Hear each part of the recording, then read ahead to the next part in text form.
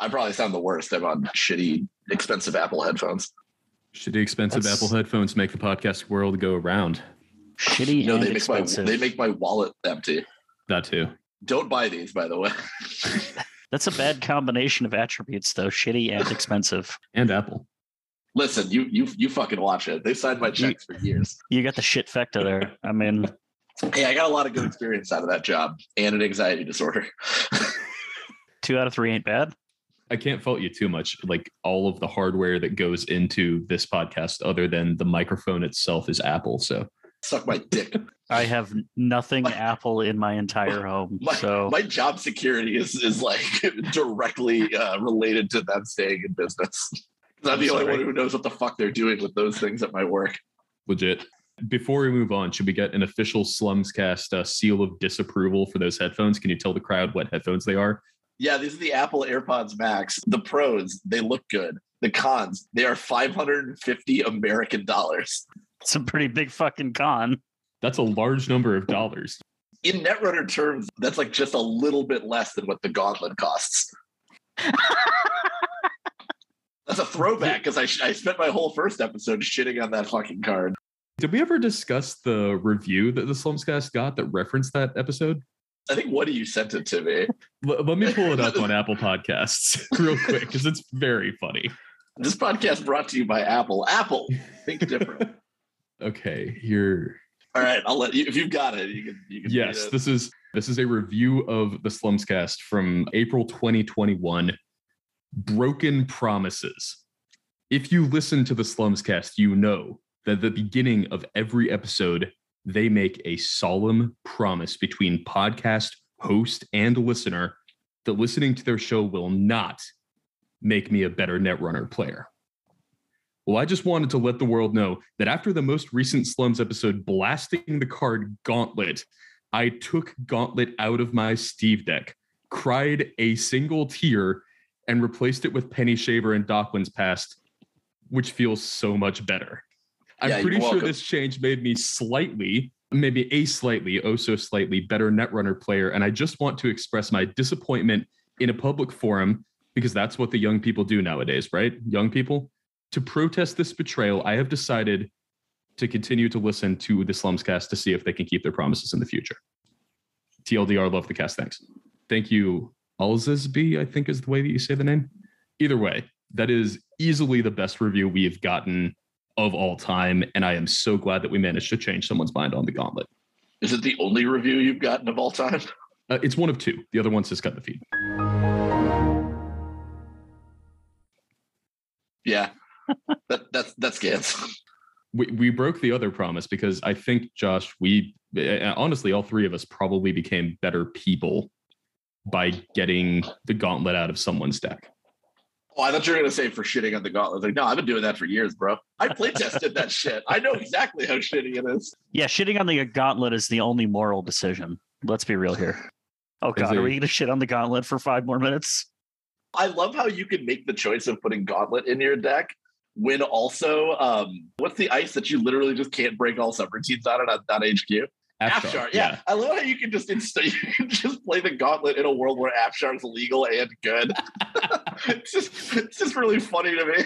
Slap 2 Afshars on HQ and just the runner cries. 2 Afshars on HQ against a Gauntlet deck is just the Netrunner equivalent to flipping a double bird.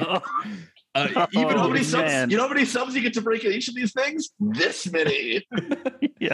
No, it's no, dude, that is a double bird with thumbs out. We got to be clear here. For the viewers at home who are not viewers and can't see what Crank just did, it was with the thumbs out. Yeah. Honestly, the double bird is putting it lightly. That's like, you know, at the end of Star Wars Episode 3, where Anakin is just like an absolute husk of a person covered in fucking active lava, just like his entire face burned off. He's lying there. He has like 1 limb, and it's then giving him the double bird because this person's already playing the Gauntlet.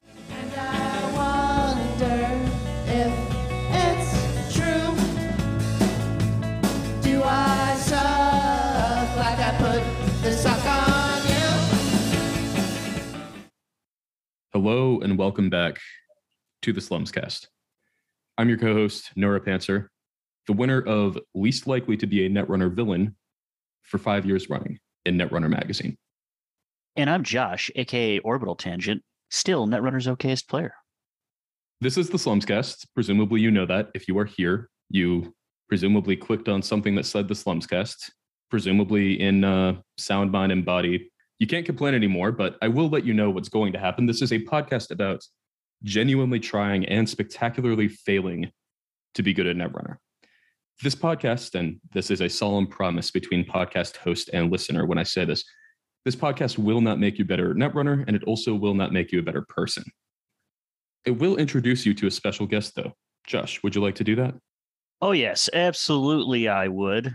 So I would like everybody to put their hands together for a man who proudly yells "fuck Shaper" every time he slings that paper. And although his takes are septic, the beard on the face is still epic.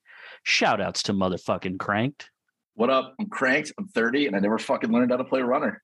That makes you a good fit for the cast. I think that makes a grand total of 0 competent runner players on this podcast. Shout out to username equals pants. Shout out to Cranked. Those of you who have listened to the Slumscast for a while know this isn't the first time we've had Cranked on the podcast. It's not even the second. That means it's the third time's the charm episode, you know? And really, that's a perfect time to correct our mistakes. For instance, Josh, did you realize we have never had the Beef Zone segment while Cranked was on the pod? I'm pretty sure that that's not true. Well, worry not. We can have one now. Let's start off with The Beef Zone.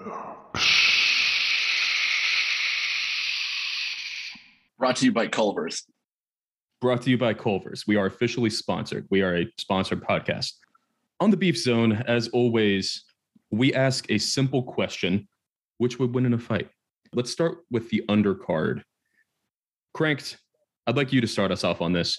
Which would win in a fight? Boat or boat? I'm gonna have to go with boat, Captain. Point number 1, it's a boat. Point number 2, it's a boat. And point number 3, the opponent's not a boat.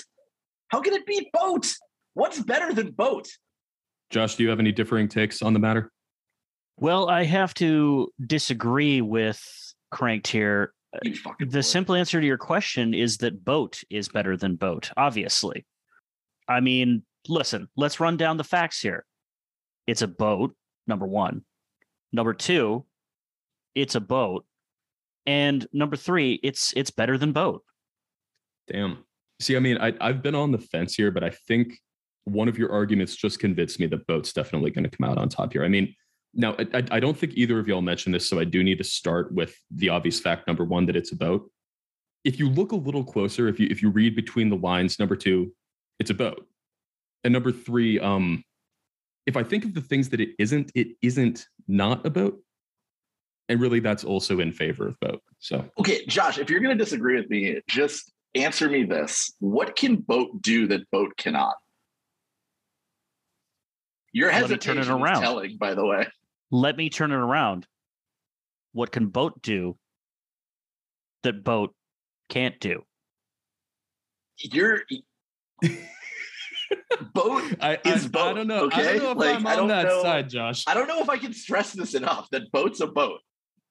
Can we go to the court stenographer and just clarify that I did in fact point out that boat is boat? I just checked the tape. I am in fact hearing that boat is boat. Yeah, game, set, and match, motherfucker. All right. Okay. Okay, in all seriousness, of the 2 boat cards, do y'all think one of them's better than the other? Wait, there's a second boat card? Endurance is a boat, Ob's a boat. Okay, so here's the thing. We'll probably talk about this as we talk about these fucking Zoomer cards. Ob is way too galaxy brain for my stupid Midwestern mind. I took one look at that fucking thing. I'm like, someone else is going to figure this shit out. And I went right back to whatever it is that I was doing beforehand. I became Endurance the whole time. There's only one fucking boat card. I guess really the winner here is boat and boat both win versus the Midwest. That's true because we have no water. I thought there were Great Lakes and shit. They're not that great. don't you need boats that can pierce ice to be in those or something? All the ice is on our roads, my guy. We don't have ice in our water. So you need a boat with wheels so it can be on the roads. Yeah, that's called the Subaru Forester. That's our boat. Subaru Forester, the official boat of the Midwest. You know what we call that? Culture. I'm picturing a Viking funeral in a Subaru Forester. Pour some diesel on the tires, just light a match. Statistically, that has happened in Madison, Wisconsin, my hometown. Like, it's very likely. To answer the question, I think that Ob is probably better once people figure it out. But I do think that endurance is really fucked up because it doesn't cost anything ever. You just never spend money. You just pay 8 credits and never spend money again. Unless your boat gets bounced. Well, then you pay 8 credits again and you do it over. Shout outs to throwing an axe at the boat. Can we get an altar of Hatchet Job that's just a picture of an iceberg, please? You are talking to the right person. I don't know. I can neither confirm nor deny that this is something that I would consider. Going to the topic at hand, I have to agree with you. Like, Ob is going to get figured out, and it's going to be something incredibly powerful and incredibly galaxy brain, but I have no idea what the fuck that is right now. A vacuum, it's probably more powerful, but like everybody is slinging the icebreaker right now. It's like Security Nexus 2.0, pretty much. The other fucked up thing about Ob though is like, okay, let's say the best like Ob chains right now, I guess is 1-0, but okay, let's say the best Ob chain right now is 1-0. Every time that they printed, they can't print zero cost assets again that you can just chain into. There was the frenzied 5 minutes where everyone was like, oh shit, advanced assembly lines, before they realized it rotated. And it was like, oh, right. Cool, I'll just grab a Rashida at the end of the turn. Jackson Howard onto the board when you're about to run archives. Like, yeah, all the fucked up shit you would have been able to do if you had advanced assembly lines. Like, they can't print advanced assembly lines 2.0. Even just anything 0 with MCA is like, although when does that rotate? That's like soon, right? No, it's like years from now because Flashpoint stacks. Admittedly, MCA austerity policy does take a couple turns for you to pop it. Like, it's not the sort of thing where you can do it their end of turn.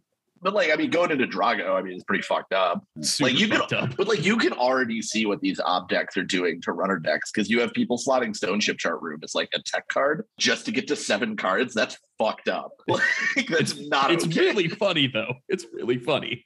Oh, it's extremely funny. This reminds me so much of prepping for Worlds 2017 when no one knew what the fuck they were doing because rotation just happened. So it's like, okay, so our wiring combo, what are we soft to? Oh, we're soft to Sacrificial Construct. Okay, let's play 3x best defense just to shoot SatCon. Great. Well, how do we beat Yarnu Mercs? Okay, we scoop. We have to score out. We build a comp. So like, people are it's just this weird arms race, and it all ends in Shapers blasting off again. All right, let's move to the next undercard. We have a bonus stake tartar, which would win in a fight? Orchidex Virus Suite or Friends in Tag Places? Friends in Tag Places is Trust Op, right? Yep. So here's a point against Trust Op. Trust Op cannot trash Orchidex Virus Suite. That's a big problem for it. Is you cannot cast Trust Operation targeting. You can't have neither mode can target Cyberdecks. So I think the answer is Cyberdecks. Josh, counterpoint? No, Trust Operation is terrible. Damn. I love Trust Op, and I was it's a like, cool ass card. I was fucking around like I was like, oh, this would be really good in a Drago deck, like advance, Drago you Trust Op, put some fucked up asset, and then like I've been like NBN, I've been like CTM or like fucking R+, and I'm like, how much infants Trust Op? It's 1, right? That card is 3 influence. It's fucking what? It's 3 influence for 1 copy of Trust Op. That is not okay. That is absurd. My theory is they wanted people to play Retribution. But the thing about Retribution is that Retribution is you, and Trust Op is the guy she told you not to worry about.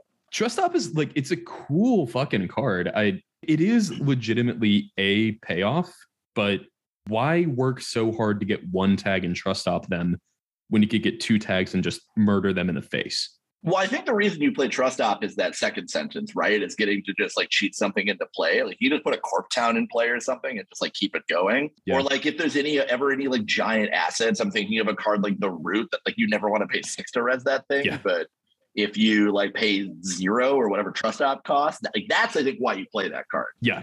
People were talking about Archer for free, and Corp Town honestly is one of the ones that's more interesting to me. Border control, like I'd take getting a border control back, especially Border control is fucked up in that idea. When I look at Trust Up, I I'm not that excited, honestly. Like, it gives you something for free, but yeah, I mean, your maximum value is something that would normally have you sacrifice an agenda. And most of that stuff, the runner at some point can take it off the board. It doesn't seem good enough. Like, normally when you do tag punishment, you either want it to win you the game or don't slot it. I think what's coloring our opinion of this card is the fact that we're all Netrunner boomers who, like, historically one tag meant, oh, you're dead, mate. Put Scorched Earth aside. One tag just meant you lose because I just exchanged you. It seems like now the way that the designs are moving is one tag is I get to fuck with your board. C, Trust Op, Retribution, Backroom Machinations. And 2 tags is you're dead, mate. So I would argue that Backroom Machinations is a better card than Trust Up. That's incorrect. Because here's the thing about Backroom Machinations. When you resolve that card, the game probably continues, and now they don't have a tag anymore. Yeah, but you have a point in your score area, and it's a point they couldn't steal. That I'll give you. The fact that they can't steal it is appealing, but like it seems like so much more work to tag them and then Backroom Machinations them for a point than just like install Echo Chamber in your remote and wait a turn. Yeah, I'd rather play Echo Chamber. I was about to say I might play it after Echo Chamber rotates, but like when Echo Chamber rotates, my reason to play 6 Agenda Asmari rotates because Asmari's gone. Yeah, I you don't play know, 6 Agenda R+, though. Yeah, like that deck's fun. Trust Operation can do one extremely powerful thing, right? Which is like, fuck you, I res a tier. The issue is having a deck that can give you a tag and Trust Operation you and have a tier in it. You are spending so much fucking influence from at least 2 factions. Not only have a tier in it, have a tier, you have to have it in the bin. Yeah, you have to get it there somehow. So, and like right now, there really isn't a great way to just trash the cards you want. Like there's no there's no thing that lets you just like put something in your yard. There is sabotage. Right? the runners saying, fuck you, put that in your bin. I'm saying, fuck me, put this in my bin. Overdraw really is the best answer here, and you have to go out of your way to do that. Is Hasty Relocation still legal? Yes. Solved it. Well, Hasty only trashes the top card of your deck, doesn't it? Yeah, fucking get lucky. Hasty into Hasty. Got him. I could also see Trust Operation being really good in startup. There's not a lot of tag punishment, and you're not spoiled for game-ending tag punishment like Boom. They're more likely to float tags because tags don't mean a ton. Yeah, so I mean... Archer just doesn't feel like a big enough payoff to me. In startup, it probably is. Also, I would argue, like, say you're NBN, you still don't want Trust Up because if they're going to float tags, okay, you can just do Rashida on an event. You just want Planogram, and Planogram is also good without tagging. I think my final point on why the right answer is Sandbox is banned and Trust Operation isn't. Case closed. This is the virus suite, not the Sandbox. We're talking about you're talking about Mavirus? Yeah. Oh, Mavirus is still better. It's good. All right, I'm going to move on to the primary matchup of the day, which is a 4-way all-out destruction fight. Which would win in a fight? Big fucking Deal, Drago fucking Ivanov, Trista fucking Bioroids, or Mutual fucking Destruction? All right, I have a lot of thoughts on this one. It cannot be Trista fucking Bioroids. That card's a meme. That's a card that you like fuck around with people on JNet with. So that one's out. It can't be Mutual fucking Destruction either because is on it and we can't let him win. So I am obligated not to choose Mutual fucking Destruction. So Valid. It's really a choice between Big fucking Deal and Drago fucking Ivanov. And my heart wants to say Big fucking Deal because my heart wants to choose Sam Swede. The problem is that card is purple. And Big fucking Deal allows you to score Project Vitruvius, which as we all know should be banned. So therefore the answer must be Drago fucking Ivanov. That is a very systematic answer to the question. We whittled it down one by one. Josh, do you have a different take here? BFD all the way. Fuck you, Vitruvius haters. Purple boys. Unbelievable. Snack boys, sir. Fucking purple privilege at it again. Unbelievable. I mean, the problem with Big fucking Deal is not only do you get to score the banned card Project Vitruvius, you get to install advanced Big fucking Deal, and now you have 5 counters on it. Joke's on you. You cannot use those counters to bring back your Big fucking Deal because that shit's gone. You can get back like a sprint or something. The Virgin sprint against the Chad Big Deal. It's all that Sports needs. Sports doesn't even fucking play sprint anymore. I guess it is actually a lot worse now that they don't have Jeeves, is it? Yeah, you don't have Jeeves, and you can just fucking score the Elifagar and just get a point and draw 2. Who cares? Fucking click it and ship it. Actually, you draw 4 because you also de-res your Spin Doctor. What a dick slap. Oh, by the way. Okay, seriously though, somebody is going to find a fucked up sports. Haven't they already found a fucked up sports? Like, do we need an even fucked upper sports? It's good. I think it's a really good deck. I don't know enough about the current meta to know, like, is it the best deck? It is very good. Losing Jeeves blows. Losing Jeeves is a big deal, I think, in that deck. Didn't they used to literally play Subliminal just to trigger Jeeves? Yeah. Wild. Also, like, this isn't really related to Jeeves, but like, it has to play real, like, not a real 5-3, but like another fake 5-3. But there's a pretty wide gulf between GFI and Vacheron, especially in a deck like that, where like you're already at a clock and Vacheron says like, oh, I just get like 4 free turns for no reason. I don't know. I see your point, Josh. Like, I think the issue is 17 is a lot of fucking credits to play big fucking deal. I don't know. On this list, I think I have to go with Drago as well. That card is just fucking sick. Like, I also love that everyone kind of shit on that card when it first got shown. And I'm like, I don't think you understand what you can fucking do with this thing. They had forgotten that Seamless existed, I think. Yeah, there's no stipulations. It's just you can only tag them on your turn. Otherwise, like, the world is your playground. Like, this card it's not messed up, and I don't think it's a problem, at least not yet, but it's extremely good. And it's going to be an archetype in and of itself. Like, there's going to be people who like have a cottage industry making Drago decks. Mm-hmm. And they're going to win games with it. I mean, we don't have the tools we used to have for avoiding tags on the Corp turn. So it's just much easier to actually land a kill if you do the work to get Drago in a place where you can kill with it. Install ADV, like, turn from a sweat emoji play into a very sweat emoji play. Oh, yeah. Mm-hmm.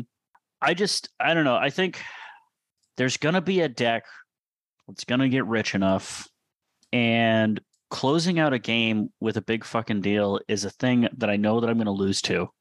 It's purple.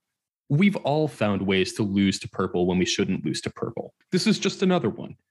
I think, Josh, I think you're probably onto something, but I think Big Deal is good. The problem is, like, Glacier. It's clearly a good card. Purple Glacier just isn't a thing right now. Mm-hmm. It's just really not good enough because the purple decks can just afford to go faster. Corp late games are not as good as runner late games. Even when like Redcoats was good, I think the gulf was wider.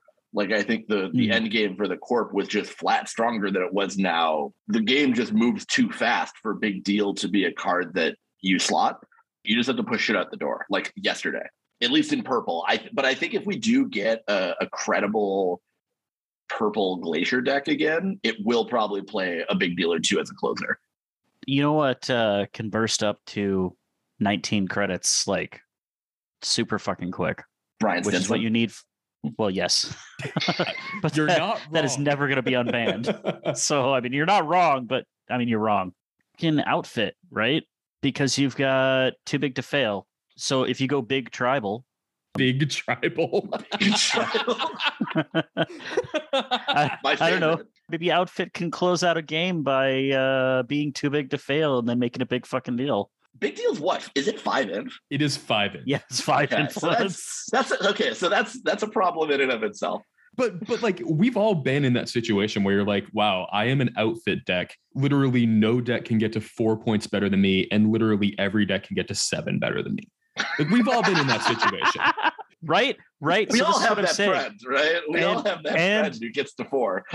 Very often on the outfit, you're like, okay, I'm drenched in bad publicity. I have 3 million credits, and I cannot score. You spend 10 influence on Big Deals. You spend 2 influence on Jinja City Grid, and then you leave 1 for God. I guess we solved it. I don't know. Got him. But here's the thing. If you're playing outfit, in an outfit deck, if you're scoring, I'm snoring. Like, I'm sorry, I'm bored. I'm in another tab if we're playing against each other on JNet. Just kill me and be done with it. Is it a one of if you're Asmari or some shit like that? Probably not, but I will almost certainly lose to someone who does that at some point. Here's an idea. Instead of zigging, let's zag. What if you use Big Deal out of yellow to score the first remaster and get the train going? Ooh, that's spicy. I'm guessing it's Mari because you need the money, but it'd be cute in Acme too. I don't know. Mari might be good for that. I was thinking about like sports putting Too Big to Fail in it. Who did I see? I think I Too Big to Sports. Too big for sports. Too big or go home. Too big or go home. Anyway, my answer is still Drago because I just want to listen. I'm addicted to tagging runners. I don't know how to stop. Well, we're not here to do an intervention. We're not going to make you a better person. Should we just move on to the next order of business? Well, no. I want to have the last word here. Drago, I have to admit, is probably actually the better card. But I did figure out actually the correct ID for Big Tribal. Sports medal, obviously. Go big or go home. Then Too Big to Fail, and then Big Deal. Because you got all the big cards in there. If this was Eternal, you can play Big Brother. Ooh. So the inf spread is what? Three Too Big to Fails and 3 Big Brother, because that's a 1-inf card. That's 15. And then you could play the full set of Big Deals out of Sports Medal. Go big or go home. I think that's the maximum number of big cards that you can play. It's as big as it can be. Yeah. Yeah. We do have a few orders of business today. We should we get right to it? This was supposed to be a call and response, but Josh is choking on something. The 2022 Continental Championships begin this weekend Yes, we should.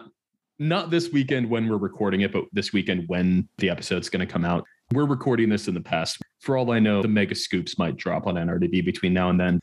Obviously, there is one segment that's on everyone's mind when they think of Continentals. No, not Akamatsu Memchip. I could have been saying anything. I hadn't even started the word. No, pants. No, bad. I said not Akamatsu Memchip. I had no control over that. It just does that when I said that. Okay, fine. But for the record, it would have been a perfect... Never mind. Okay, do we have another segment for this? Should we do... how about... We must be fucking Nostradamus.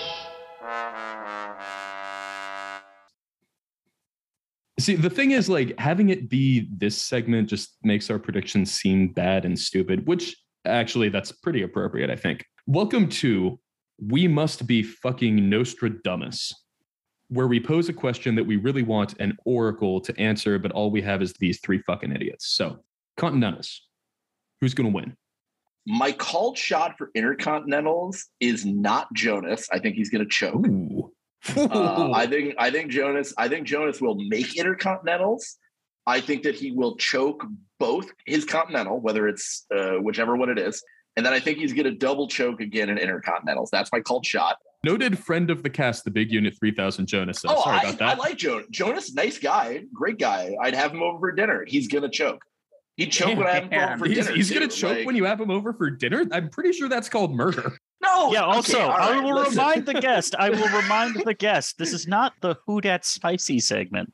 Who's gonna win? I think Sokka will probably shark another one. I am suspicious of Canada's motives. I think they might try to shark APAC again. Now, I don't know if that's a Canada thing or if that's just white being a psychopath pulling an all-nighter. He's in college. He can do it. But I think that Sokka is probably going to make a deep run and probably win. I would guess Americas, or if he doesn't, maybe that one. But you know who I think is gonna win Intercontinentals, who I haven't brought up yet? Go for it. Ian, Rongi. Rongi's going all the way. Rongi's going all the way, baby. He's due. We have a saying for this in baseball. When a home run hitter steps up, he hasn't hit a big one in a while, he's due. Noted god of the grid, Rongi. Yeah, it doesn't count. That wasn't a real tournament. I think he's due for a real one. Ouch, man. Ouch. Well, Sokka won the real one. That's what I'm saying. Sokka's like where good money goes. So that's why I think that Sokka will probably win his Continental, but why I don't think that he's the good money to win the whole thing. Because, the good money's not always right. I mean, the good money had Dan on a 3-peat for Worlds. So admittedly, the good money got pretty close that year. Yeah, it did. He was a Hades shard away from that being the really good money. Can I call another shot really quick? I think I said that Sokka's going to win his Continental. So he'll make Intercontinentals. He will lose. And here's how he's going to get knocked out of Intercontinentals. The King's going to boom him. Oh, the king is gonna boom him. The king's gonna. Oh, that'd be epic. That's good. I have That's so good. much game recognized game. I have so much respect. It's rare that I meet another Netrunner player who loves murking runners the way that both me and the king do. Like, we're kindred spirits in that regard. That's really just like the best possible outcome. Vance, what's your cult shot? This one's tricky because I don't know if they're actually playing Continentals. My pick would be Kisra if I knew that they were playing a Continental. Oh, that's a good call. There is enough nefarious bullshit that you can do as the corp right now that I feel like there is something being cooked up that none of us have any clue about what it is. Their ability to fork as the corp is so spectacular. If anyone's going to build a fucked up Ladder Wart deck, it's probably Cat. You're probably right. Yeah, I didn't make my call on Intercontinentals. I actually don't have a specific name for Intercontinentals, but Snare Bears generically, I think, are a good place to put the money. That's why I called Ian. All right. I'll pick. Why would you do that? We're gonna bleep you. Why out. why would you put that in? Cut the feed.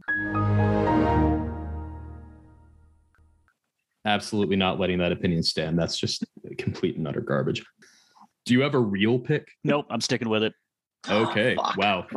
Always Doubling double down. Jesus. Always double down. I feel like I almost have to pick an NWE, someone to hedge the bets of the cast overall. And since that's the smart thing to do, I'm not going to do it. I'm picking the king to win Intercontinentals. NWE is going to make Intercontinentals, but I think that someone from NWE is going to build some giant galaxy brain ob deck that requires a fucking crypto mining rig in order to actually operate, and it's going to burn out mid game to get a DC and take a match loss. I mean, yeah, that makes sense. On the topic of crypto mining ob, what's going to win? So the ob combo decks I think are good, and I think they will get you through Swiss, especially for APAC because everything's so new. If an ob deck's going to win any of the Continentals, it's going to be APAC, because what's going to happen is it's going to do well at APAC. It's going to get published on NRDB, and then everyone's going to figure out what dumb shaper card they have to slot in order to beat it just instantaneously. So if ob's going to win anything, it's APAC. I think that America's will be won by a fast advanced deck, because God forbid we drive 55 in America. And then I think that EMEA is going to be stuck in the Stone Age, and by that I mean 2016, and it's going to be Anarch and CTM. Do you want to pick the specific Anarch and the specific CTM? I think it's going to be like a Bladderwort CTM. It's going to be some dumb meme that could win on no other continent. Runner deck, I think it's going to be Tag Me Hoshiko. Tag Me Hoshiko. That's a spicy pick. Build the corp deck, and then you play the runner deck that counters your own corp deck. That's one of the things that I was thinking, actually, that is going to win one of the Continentals is a Tag Me deck. If you think about it, high profile is gone. The Tag Me decks, if they pop down an early Obelisk, right? I mean, from there, you don't really care about your cards. And what are they going to do? Value boom you? At OTG 21, Spags landed 3 value booms against Chris's Tag Me Zaya deck and still managed to lose the game. So yeah, rip in peace Spags did not survive landing 3 value booms and not winning. Yeah. I mean, that's a triple hell action that just sent him straight to heaven. Sent Spags to hell is what happened there. Imagine spending 6 clicks and doing a 21 meat damage and still losing. Spags doesn't have to imagine. He's lived it. Oh, God. Oh, I'm sorry to have brought it up now. Yeah, we might have to put a content warning in this one for Spags. I'm just saying, those tag decks, I think that they're good. Did the tag decks lose anything? Like, did they lose anything really big? Oh, no. Not really. Oh, interesting. So you still have Credit Kiting, you still have Hot Pursuit, you still have Zaya is still a good shelf for it. Still have Obelisk. Rogue Trading. So I do think that it's a distinct possibility that a Tag Me deck takes one of these down. CTM seems like a solid call, especially for Europe. So I agree there. I don't think that there's going to be an ob deck that's going to win one of these. I don't think it's figured out. And I don't know if there's a sacrifice train that's powerful enough quite yet. I would guess the non-CTM stuff would be, like you said, like a fast advance, probably out of sports. I don't know. Maybe that 4-2 that draws you cards slots into it. And that Midnight 420 Arcology. What did CTZ call that card? A CI at home? Yeah, you don't have to discard at the end of turn either. Maybe an all gas PD, like something HB that's either rushy or fast advance. I don't know. I think it's possible that you could see like a Panic Ag deck of some sort. God fucking damn it, Josh. Quit stealing my picks. Let's see. Runner side, other than the Tag Me deck, I actually saw somebody doing a pretty fucking wild Issa deck. Rather than trying to mill the corp to the ground, what you do is kind of that classic noise thing where you're playing normal Netrunner, like you're trying to get into their remote, you're trying to get into their hand when you need to. Once you want to try to scoop the game, you go and you hit archives. I think that if it's rich and fast advance, a deck like that could win because it could knock key pieces out of the corpse hand while they're trying to save agendas, or they dump just enough agendas and archives. They just can't keep up with the sabotage triggers. I don't know. Your point. I'm not convinced.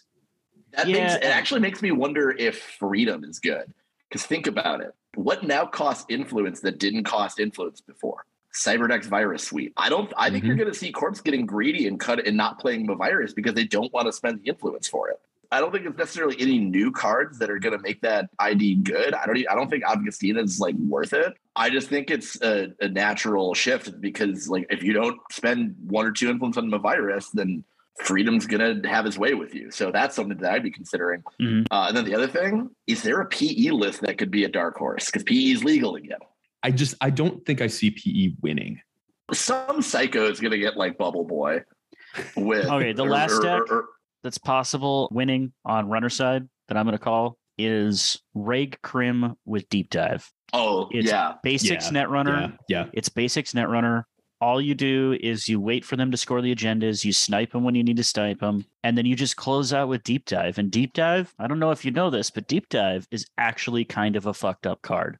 Especially when there's no net damage. Of course, if it's never any threat of getting knocked out of your hand, it's really good. Sable, I think, is a really good deck for that, but I think that you could also see it out of Steve or Ken.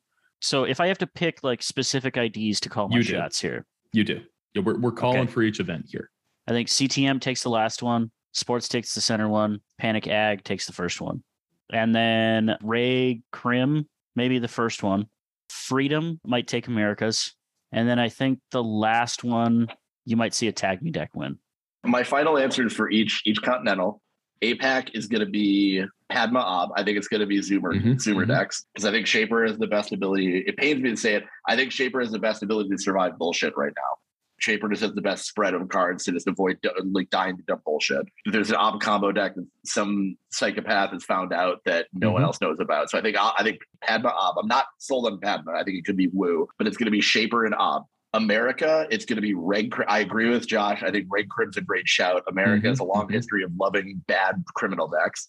So Reg Krim, and I'm going to go sports because, again, America, football season, right around the corner, go Steelers. And then EMEA is going to be Tag Me Hosh and CTM. I'm going to go in reverse order here. I'm going to start with EMEA. I agree with y'all in one way, which is it's going to be standard stuff. On the runner side, to me, that is Reg Krim. It's the deck that you forgot to submit a deck list and they were like, oh, it's fine. We just gave you this. On the corp side, I fully believe that what's going to happen is someone's going to roll out of bed the morning of the tournament, realize they forgot to submit a deck list, grab one from 4 years ago. It's an ag list, submit it, and that's going to win. That person's name? Swifty. I'm calling ag and Reg Krim. I'm going to be specific and say Steve for EMEA. For the American Championships, definitely sports. Nothing's going to beat sports. The American continents love not having to put any thought whatsoever into playing corp. So it's got to be sports. And on the runner side, I think it's going to be someone who's a little tuned to beat sports. I'm going to say Freedom. And then for APAC, it's going to be a Drago deck. I'm going to say R+. And I love that. On the runner side, I think I have to go with Padma. The boat's going to boat. I think in that pick, that last pick that sucks. I think that in the last pick, you simultaneously had the coldest take and the spiciest take. It's like a hot take crema, you know? That take only sucks because it involves a world where Shaper wins. But I mean, R+ is a pretty spicy take. I would love R+ winning. Honestly, I just went with R+ because this is a spicy way to include Drago, and it probably has something a little bit off the beaten path that people aren't ready for. On the note of off the beaten path, though, should we talk about off-meta decks, weird decks that are maybe like tier 1.5 or 2 that we think have a chance to go far and potentially, if the stars align, actually win? I kind of already called that a little bit with the Tag Me. I mean, people are, I haven't seen really any chatter online about Tag Me, but I think Josh brought it up. It lost nothing. It's exactly as good as it was. And I think the other beautiful thing about Tag Me is you could play it out of Anarch or Criminal. Because we already know Tag Me Zaya works. I mean, Chris McLennan proved that. It's better, by the way. In Criminal? Tag Me in general is better because there's no high profile anymore. Yeah, exactly. It didn't lose anything, but Corpse lost things against it. Yeah, I was going to bring that up because like you have to go through like a series of gyrations to have a shot at killing those fuckers. Like you got to both shoot their obelisks and then also you got to bust through dummy box if they play that thing too. And then you still have to like actually kill them while also praying that they don't have another obelisk in hand or they just win immediately. So yeah, but you can play it out of Zaya, or like you could probably play it out of Sable too if you wanted. You can also just play it out of Anarch because then you get 3 counter surveillance and God of War and Obelisk for free. So you get to splash for probably rogue trading and dummy box and like what is it? Yeah, it's probably 3 dummy box, 3 rogue trading, 3 deuces, and Bob's your uncle. I know it's a mediocre card that helps people who are not playing well play better, but pinhole threading also does solve some of your problems, doesn't it? Especially if you win with it, because it solves the problem of white having the moral high ground over you. Once again, very correct. Not going to argue with you at all. They're going to let him into courtrooms. You understand that? Like he's going to say objection. That is not decided yet. He has not been let in yet. Is the Canadian legal system just a joke, or like what's going on? Like, am I being punked? What's happening? Anyway, separate conversation. What's stupid on Corpse side? I don't know, man. I brought it up briefly, but like Bladder War, I think the Bladder War decks are maybe good. It depends on what happens on the runner side. If the runner side meta shakes out where Crim blows and no one's playing Mistbones, that deck's really hard to beat because you have so many ways of just fucking with the runner. It's such an insult. It's such a colossal insult to have your opponent res Amani Sinai and then score Artificial Crypto Crash. To quote CTZ, it's just such a dick slap of a move that, like, I don't know how anyone could ever come back from that. Especially if they bounce your boat. Yeah. Lose 7, bounce your boat, pass priority. Have fun, buddy. Yeah. Awesome. I love it. Also, I mean, if anyone should be loving these Bladder War decks, it's you, Josh, because the yellow ones play Orbital Superiority. Oh, God, do they? They do. It's a backup win. It's a backup win con. That's fucking awesome. What? Because if they get poor, they start holding tags. You can just like never advance it with Seamlesses. What the fuck is in this yellow Bladder War deck? Is this out of Pravdavost? No, it's out of. I saw it out of NEH. I think Coder. I think Cody from the Bay Area posted it. Well, Bladder War takes 2 influence, right? So like it's 2 inf. So the inf spread was like that. There's a couple of Malias. There's a boom in there. Like what the fuck is this deck doing? I mean, Bladder Wart's already pretty fire out of NEH because like it is a 1-cost pad campaign. Yeah, that's already good. I was toying with it in CTM a little bit, but there's not enough influence to make it work. But NEH is inspired because, like, I mean, you just get 5 more of that. And just the ping is just like a different way to tax. It's a bioethics that you can ice. But you're not normally killing with it, right? No, the goal of the deck is just to piss off the runner until they fuck up. That's basically what you're doing. That's your win con. Your win con is like is just trolling. I mean, any deck that is playing Orbital Superiority has to be a troll. Wow. That's another deck. You were talking about like a deck where the stars align. So Andre was playing this Pravdavost NAPD Corden deck. Oh, it was not tuned. That's rude. Oh, dude, this deck. I'll put another counter on this thing. Deal. Have fun. Dude. So here's your agendas. Your agendas are fucking.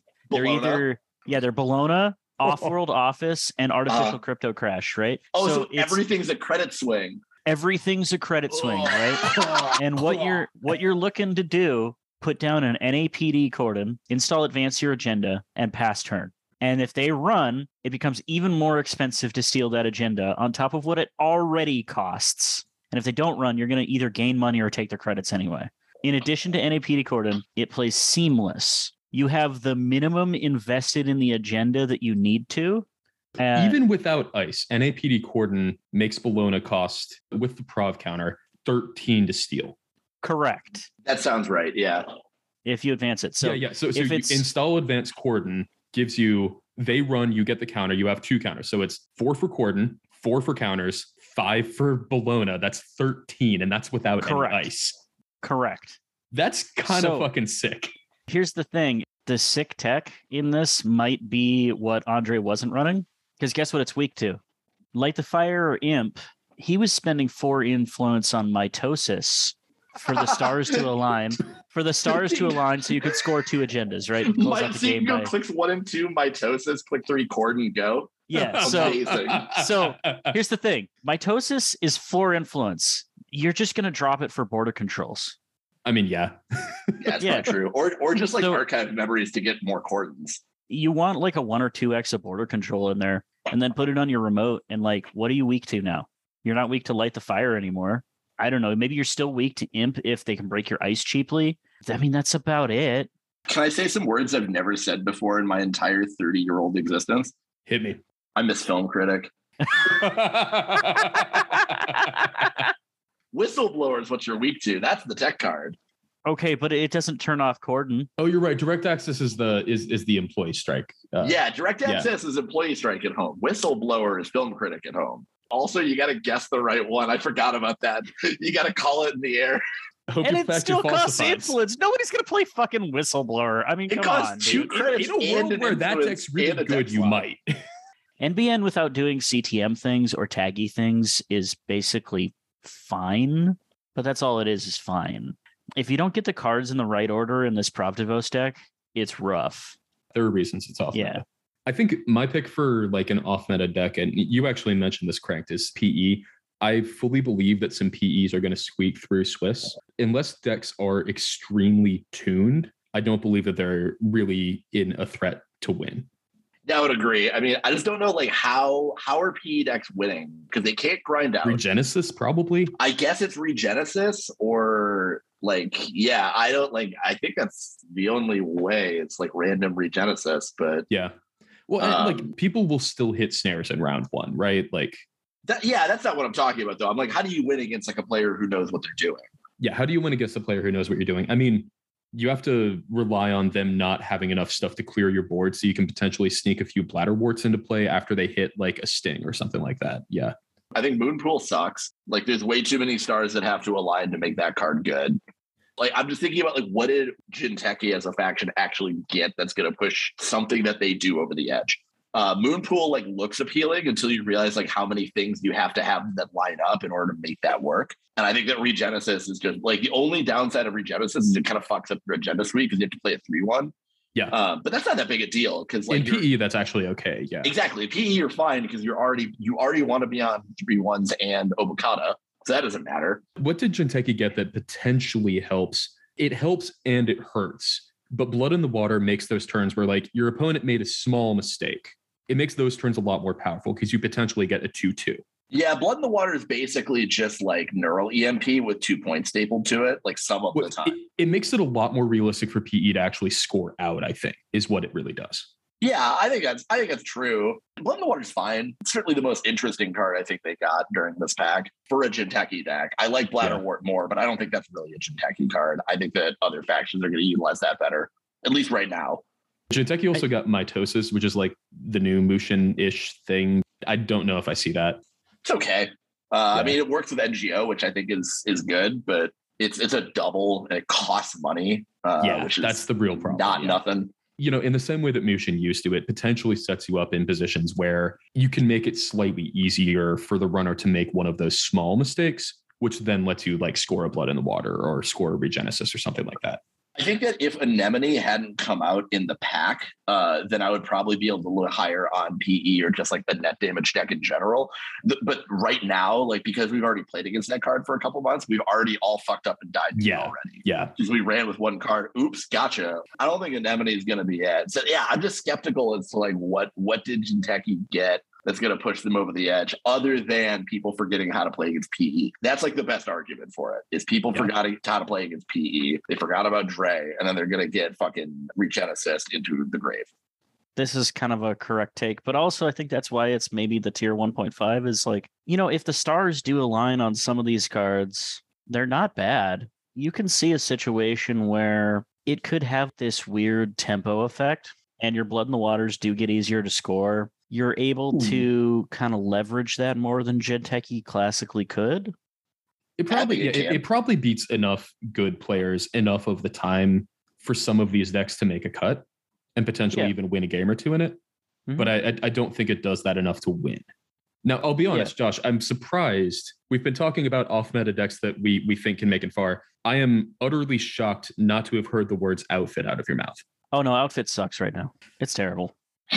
Was losing dedication that big? No. Well, yes. There's people that are fucking around with fake Titan.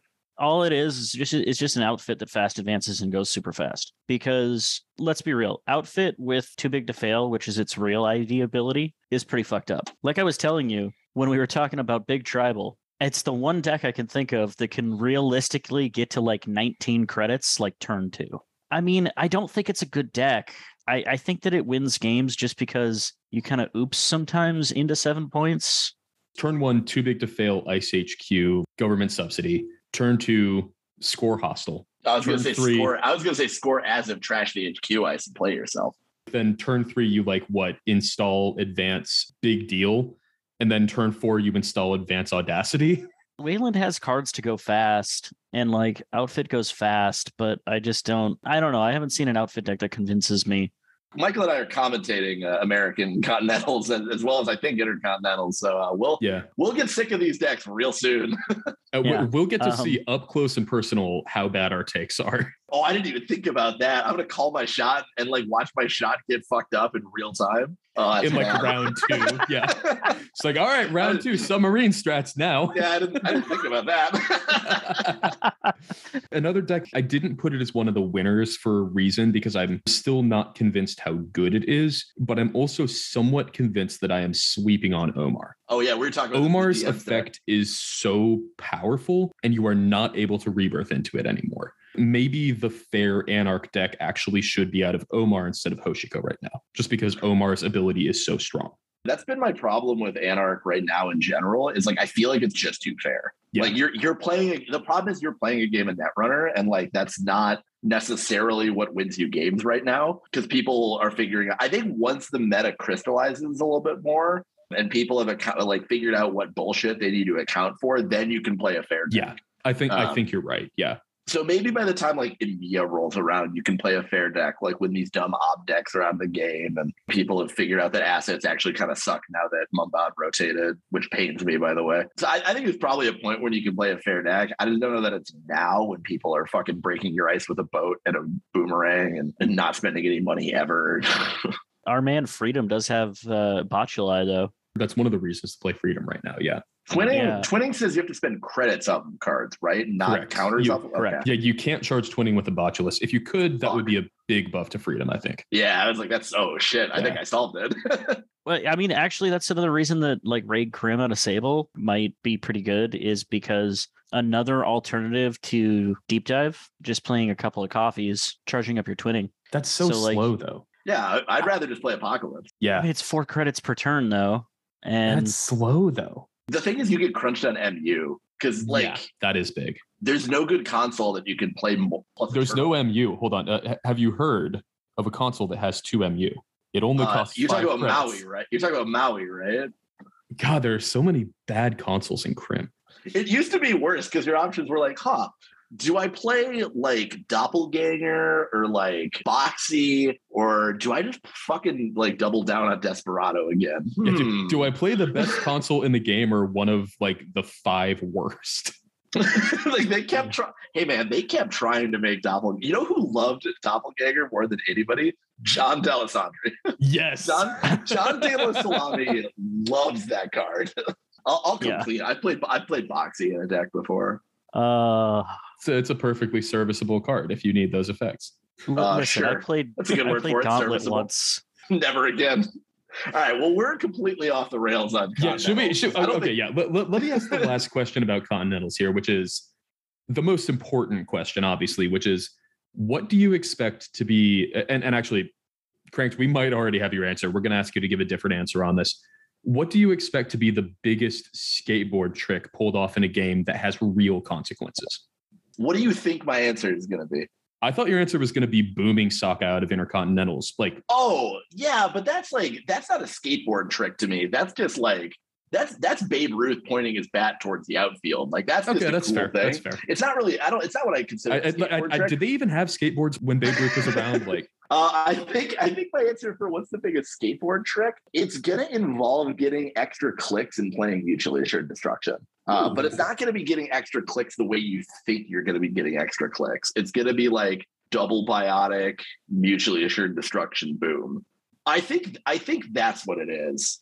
Because that's like not even really that hard necessarily. It's a lot of cards in the same hand. That's the hardest thing about it is you have to in a game where you only get to hold 5 cards, 4 of them have to be exactly perfect. Josh, do you have an answer here? I think somebody's gonna do something with Into the Depths. I think it's gonna be something like they get to 4 and it's against like this Prov Devos deck, 13 credits to steal a Bologna. Into the Depths, the server, break some ice with some Shaper bullshit, use Into the Depths to install an imp, and then scoop it the next turn. Do you one better with Into the Depths? It's Into the Depths R&D, successful run, game 4, search your deck for Neashia, charge Neashia, access to rip 6 points, win the game. There you go. All right, that's maybe. The skateboard trick. Yeah. You don't even need to charge on Neashia. You just search for Neashia. You just charge to show him who's boss, really. Just to assert dominance, yeah. Yeah, exactly. I could do this more if I wanted to. I could do this more. Wait. Somebody's going to play 3 backroom machinations to close out a game. Here's triple hell action. I'll do you one better. Here's going to be the winning agenda spread, like what's in the score area for the deck that wins that game. It's going to be 3 copies of Backroom Machinations and 2 copies of Escalade Vitriol. 1 Send a Message, 1 Echo Chamber, and 3 Backroom Machinations. I have a funny picture with Escalade Vitriol. I have to see if I can find it in my JNet Solve folder. It's extremely funny and it involves Joe Shub. Let's go ahead and read this for the class. Mana Dog started their turn 15 with 32 credits and 5 cards in HQ.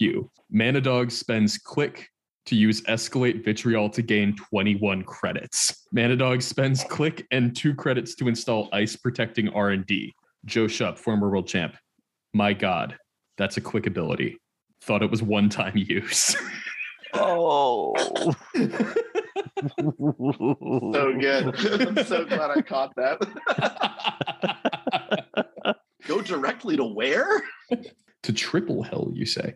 All right. Well, I think the takeaway from this segment is that Intercontinentals is going to be fucked. And then so are we by extension. It's going to lead us into a mature, aged like fine wine worlds. Not if Europe wins worlds. Nothing good can come of that. Should we maybe get into something that our competitors have kind of cornered the market on? Should we talk politics? I don't know. What do you think, Cranked? Politics sure are. What segment should we use for that, Josh? I don't know. They've been in the news lately over the last couple of years in a bad light, and politics has been bad, ACAB and all. So we could maybe go with Enforcer 1 point. Josh, are you fucking kidding me? In front of Cranked? In front of God and everybody? In front of Cranked, you try to pull this bullshit? Honestly, I'm just going to be straight with you right now. I don't think there is a single Bioroid I would consider even slightly worthy of being the segment name in front of Cranked. What about Fairchild 3.0? Yeah, fuck it, ship it. Fairchild 3.0. Also, before we actually do get into this segment, I would like to say these are personal views. They are not necessarily reflective of any organizations that the three of us are a part of. Please consider that moving forward. This week on Fair and Balanced TMRC Child 3.0, we're going to be talking about politics.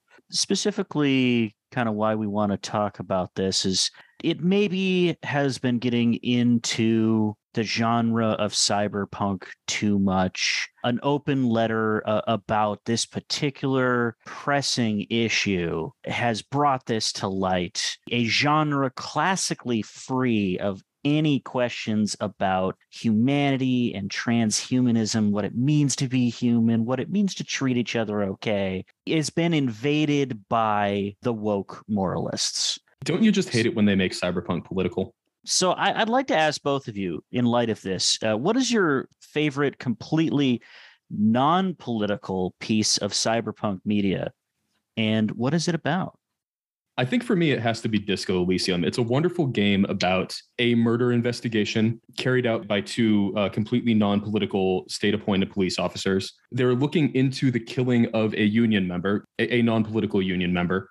And it becomes clear through the course of the game that the city that they live in was, through the course of history, invaded by external forces due to like the governmental makeup of the city, not the politics, of course, just the way that the government was made up, the people in it, and the things that they stood for. And as the game progresses, you meet ideological leaders of, not political, ideological leaders of the factions who discuss things that are not related to politics, like money and power, and how those things are related to your job and this particular killing and the implications that this killing has on the people who live in this area and the ways that they are allowed to have jobs, express power, and non-politically associate. There's even a point where one of the people hired by the company that runs the factory and also controls the lives of its workers in a non-political way, someone who hired by that company to be a security guard is literally in a mob of protesters who are protesting the union for non-politically shutting down the factory and not allowing anyone to work, non-politically screaming right to work, which is a phrase that in the real world has been non-politically used in many states to shut down unions. So it's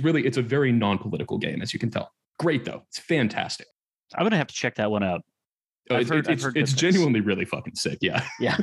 Actually, no. I mean, I don't have to check it out. I've already played that game. It's fantastic.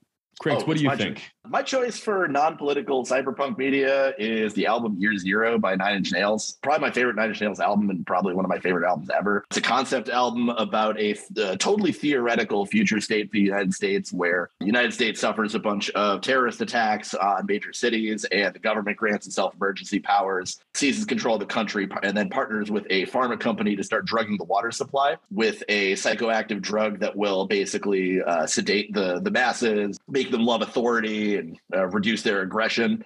And then simultaneously, the United States becomes a fundamentalist Christian theocracy. The government starts bankrolling a evangelical church to basically act as a pseudo law enforcement agency. Amidst all of this happening, denizens of the United States start seeing a pair, something they call the presence, which is like a massive pair of ghostly hands and arms that come down from the sky and basically fuck up everybody that it touches and almost restores them to some semblance of reality.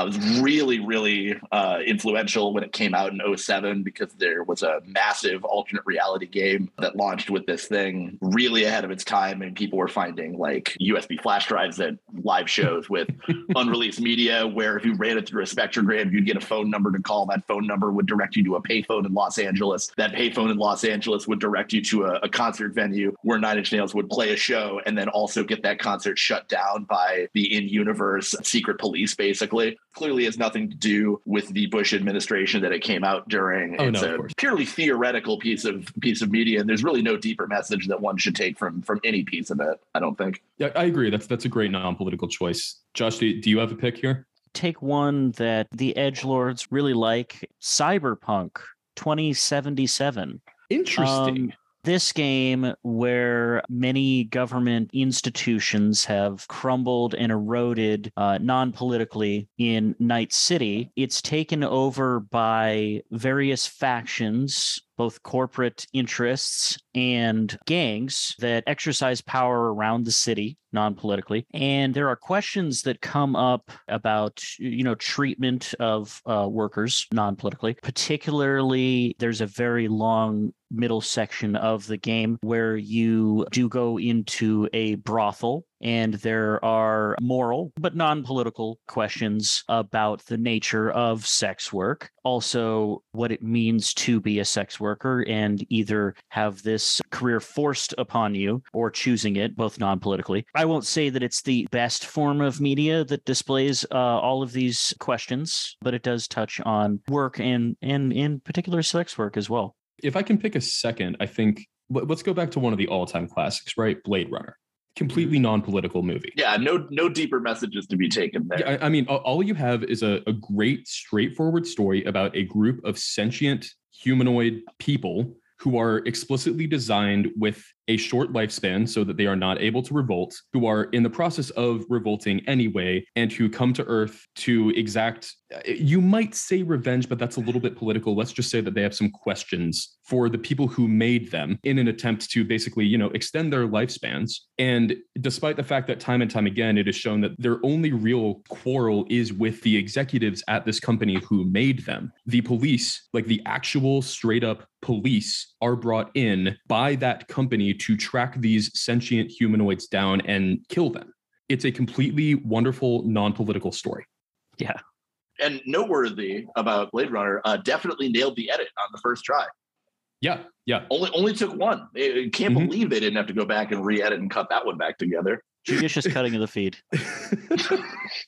All right. We were going through all of this like tongue-in-cheek so well, but like the pretending that the first Blade Runner edit was competent, like that broke me. I'm getting a little bit tired of the bit anyway. Like, clearly, real talk, TMRC. Cyberpunk is an inherently political genre. I don't understand this whole open letter thing, going back to that. My dude, whoever you are, I don't know how you noticed this about this game that has existed for 10 whole years, or the genre. If you look at the body of work of Cyberpunk, you look at the original game the genre's name is based on, you look at some of the founding novels like Neuromancer, some of the founding works like Blade Runner, really the genre of Cyberpunk since its inception. And you can go back prior to Cyberpunk, you can talk about things like steampunk or like Victorian era forward-looking fantasy. Or hell, just early sci-fi. But it's particularly Cyberpunk has been focused on the nature of oppression.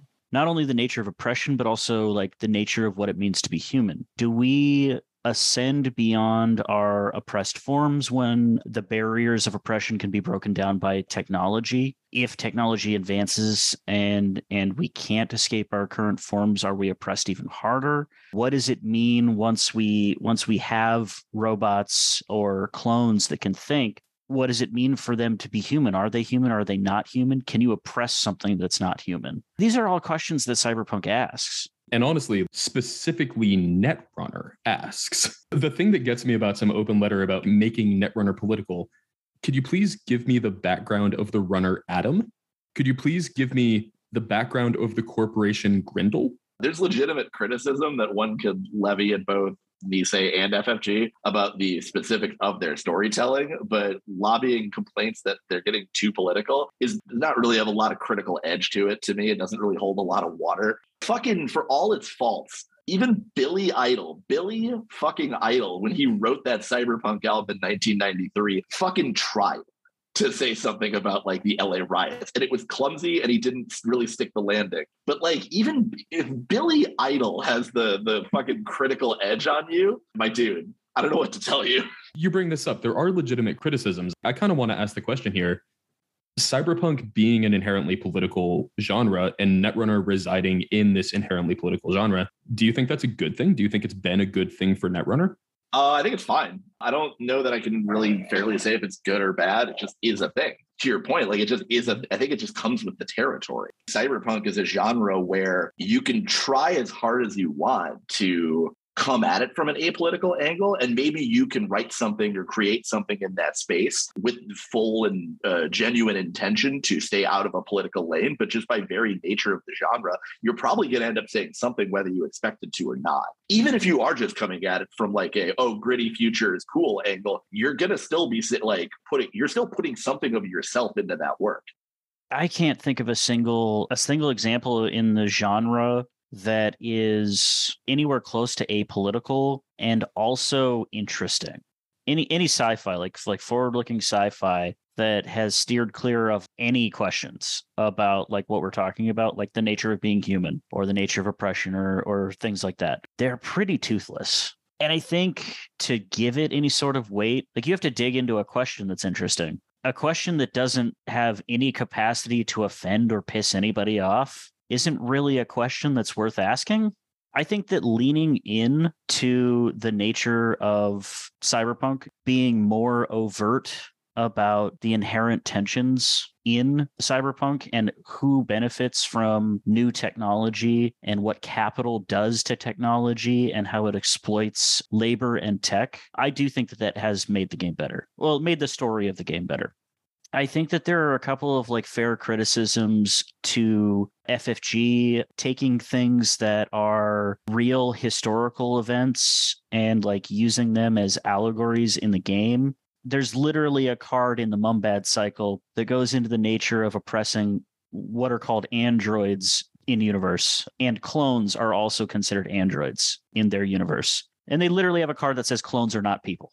So it's very overtly telling you they're all slaves. If you're not tuned into like the plot in that cycle, then like it's really on the nose in general, but like it's especially on the nose if you're not tuned into the specific plot line in Mumbad. I'm glad you brought up Disco Elysium because Disco Elysium does this really well. Disco Elysium makes fun of the absurdity of anti-capital. They basically say that any pure ideological system, whether it's capitalism, communism, it's a political system or a monetary system, is hilarious and inherently absurd because there are absolutely absurdities in pure versions of those ideologies. The creators of Disco Elysium, I swear to God, they are communists. Like there is no way that they're not. So they have to be, right? They absolutely have pound on fascism so hard too in that game. Right, like all of the communist and social, like like the showing the absurdity there, it feels very good natured, very tongue in cheek. Yeah, all of the showing absurdity and fascism in that game is showing you the absolute barren wasteland that ideology is. One of the absurdities that they point out in communist movements is the perfect utopia of communism is completely unattainable. So the perfect utopia of communism is moneyless, classless, stateless. And what they're pointing out is, well, when you have creatures that are driven by base needs and you can't fill all the base needs of all the creatures that you have, there is naturally going to be some sort of stratification. Well, not naturally. Naturally is the wrong word because hierarchies aren't necessarily natural. Let's not go into lobsters here. But hey, up yours. Consider the lobster. Especially in something that starts from capitalism and is that system already where you already have a division of resources, money, power. It is unrealistic and it's absurd, especially in a generation, which is what the revolution in that game is trying to do, that you're going to be able to change that. You're going to be able to eliminate all of it. They do it in one of the funniest ways possible, too, I think. Yeah. You meet some socialists, some hardcore socialist thinkers in that game. Yeah. And like the textbooks that you're reading are things like, well, yeah, like it is scientifically true that if you live in a communist state, then turnips are larger. Incontrovertibly scientifically true. If the people in the land that produces the turnips truly believe in socialism well enough, you will produce larger turnips. It's fucking hilarious. My only major complaint that I'd be levying at Mise as far as their storytelling is I feel like too often it devolves into runner good, court bad. Mm-hmm. It's a little too simplistic for me, for my particular taste. But the caveat on that is A, those are my particular viewpoints, and B, that's not a Cyberpunk problem. That's a Netrunner problem. That's not a complaint I'm comfortable levying at the whole genre.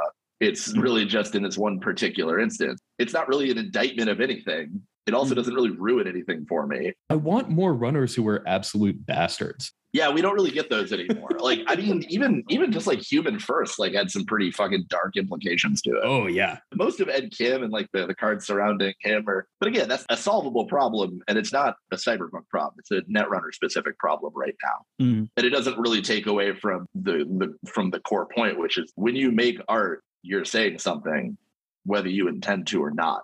You can write something with the intention of saying one thing, but your audience will interpret it a completely different way. Mm-hmm. That's not really a bug, it's a feature. Josh, the points you brought up made me think of, to actually make interesting art in this genre, it helps to lean into the political aspects. I think it brings up a quote from Terry Pratchett that I love. Terry Pratchett also wrote fantasy stories, wrote hilarious, farcical comedy fantasy stories that are intensely political and intensely anti-fascist. Intensely anti-capitalist too. Yeah. And the man said, it's not really worth doing something if someone somewhere isn't very pissed off that you're doing it. Ideally, a fascist. Yeah, it sucks that cuts both ways.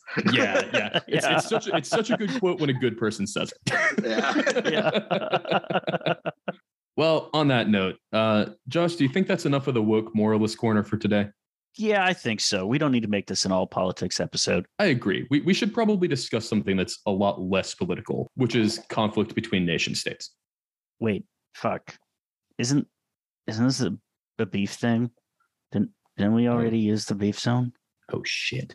Oh, fuck. We already used the beef zone in an episode where there's beef with an entire sovereign nation. It's okay. It's okay, Josh. Worry not. I have a solution. I've ordered a lot of pizza from Pizza Hut over the years. All we need to do to take one step up from one meat is go to the meat lovers zone. The Meat lovers zone.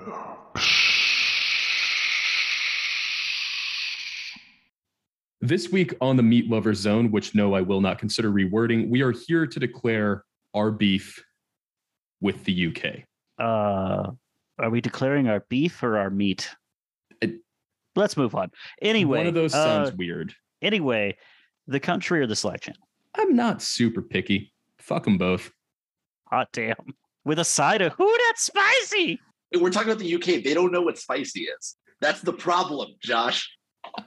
God, Crank's getting right into it. They get the shits when they look at the sign for Nando's, all right? Like, they don't have any clue. Oh, that black pepper there. Sorry, that's a Midwest thing, actually. Yeah, I was going to say, that is the farthest from a British accent anyone's been this episode. Why are we declaring beef with the UK? What prompted this, other than, the UK being the UK? I'm sure that's a question that many people in the audience are asking themselves right now, and really, to explain that, we have to discuss Scoopsgate. Scoopsgate. Yes, Scoopsgate. So recently, in fact, the most recent episode that the Slumscast put out, the Slumscast scooped some cards. Couple good cards, couple cards that are already being slotted in decks, a couple cards that are not being slotted in decks yet. But, we scooped some cards. We had some cards on the cast that we were revealing to the world for the first time. And the exact way that we scooped those cards pissed a fucking lot of people off. If you listen to the episode, you remember how it happened. We had the scoops at the end of the episode. We don't really do show notes with timestamps, so we didn't have like a timestamp to tell you, oh, here, jump to hear the scoops. And in addition, instead of releasing a card image gallery that had the full text of the cards right away, we said, hey, we'll do that in 24 hours-ish. The actual amount of time ended up being shorter because they were featured on the spoiler stream that afternoon. But initially we said it'll be about 24 hours before we release these. In the meantime, enjoy the art from them. Enjoy these excellent drill edits of the posts, of the cards rather. Go for it. The UK channel was not very happy with us for doing that, were they, Josh? No, they were not. In fact, they started talking about comparisons of us and other casts and streams of the game. There are other casts or streams? Don't believe it. It's not true. Yeah, I've never seen them. Can't be real. These theoretical, non-political casts and streams. I'm pulling up the receipts right now. I had to screenshot a few things just because it was honestly very, very funny. Were they DMing you saying, please, sir, may I have some scoops? Actually, no, it was funnier. In the channel, there were people who were saying, get Jono in the scoops binds. I guess Jono is the person who usually listens to the podcast and finds the scoops and posts them in that channel. But I thought you were going to stop it. I thought Jono was a person, I guess. I don't know. Oh, no. Is this some not what guy? I was going to say. No. Just some fucking guy. We have some people complaining about the length of the podcast. Like, wait, this is a 2-hour podcast? What the fuck? No. Oh, I have to listen to a podcast during my workday? No. Oh, no. They had a conversation with the designer on the game and I have to hear insightful commentary on the cards? Oh, I was going to spend my time laboring to improve my capitalist society. Oh, that sucks. Whatever will I do? I definitely won't commit time theft against my employer. This culminated in, I think, my favorite response we received this entire, I would say, 10, 20 minutes after the episode dropped. Former world champ Chris Dyer. Someone wake me up once we have the text then. Chris, it doesn't matter. You're not going to play these cards in your 2016 CTM deck.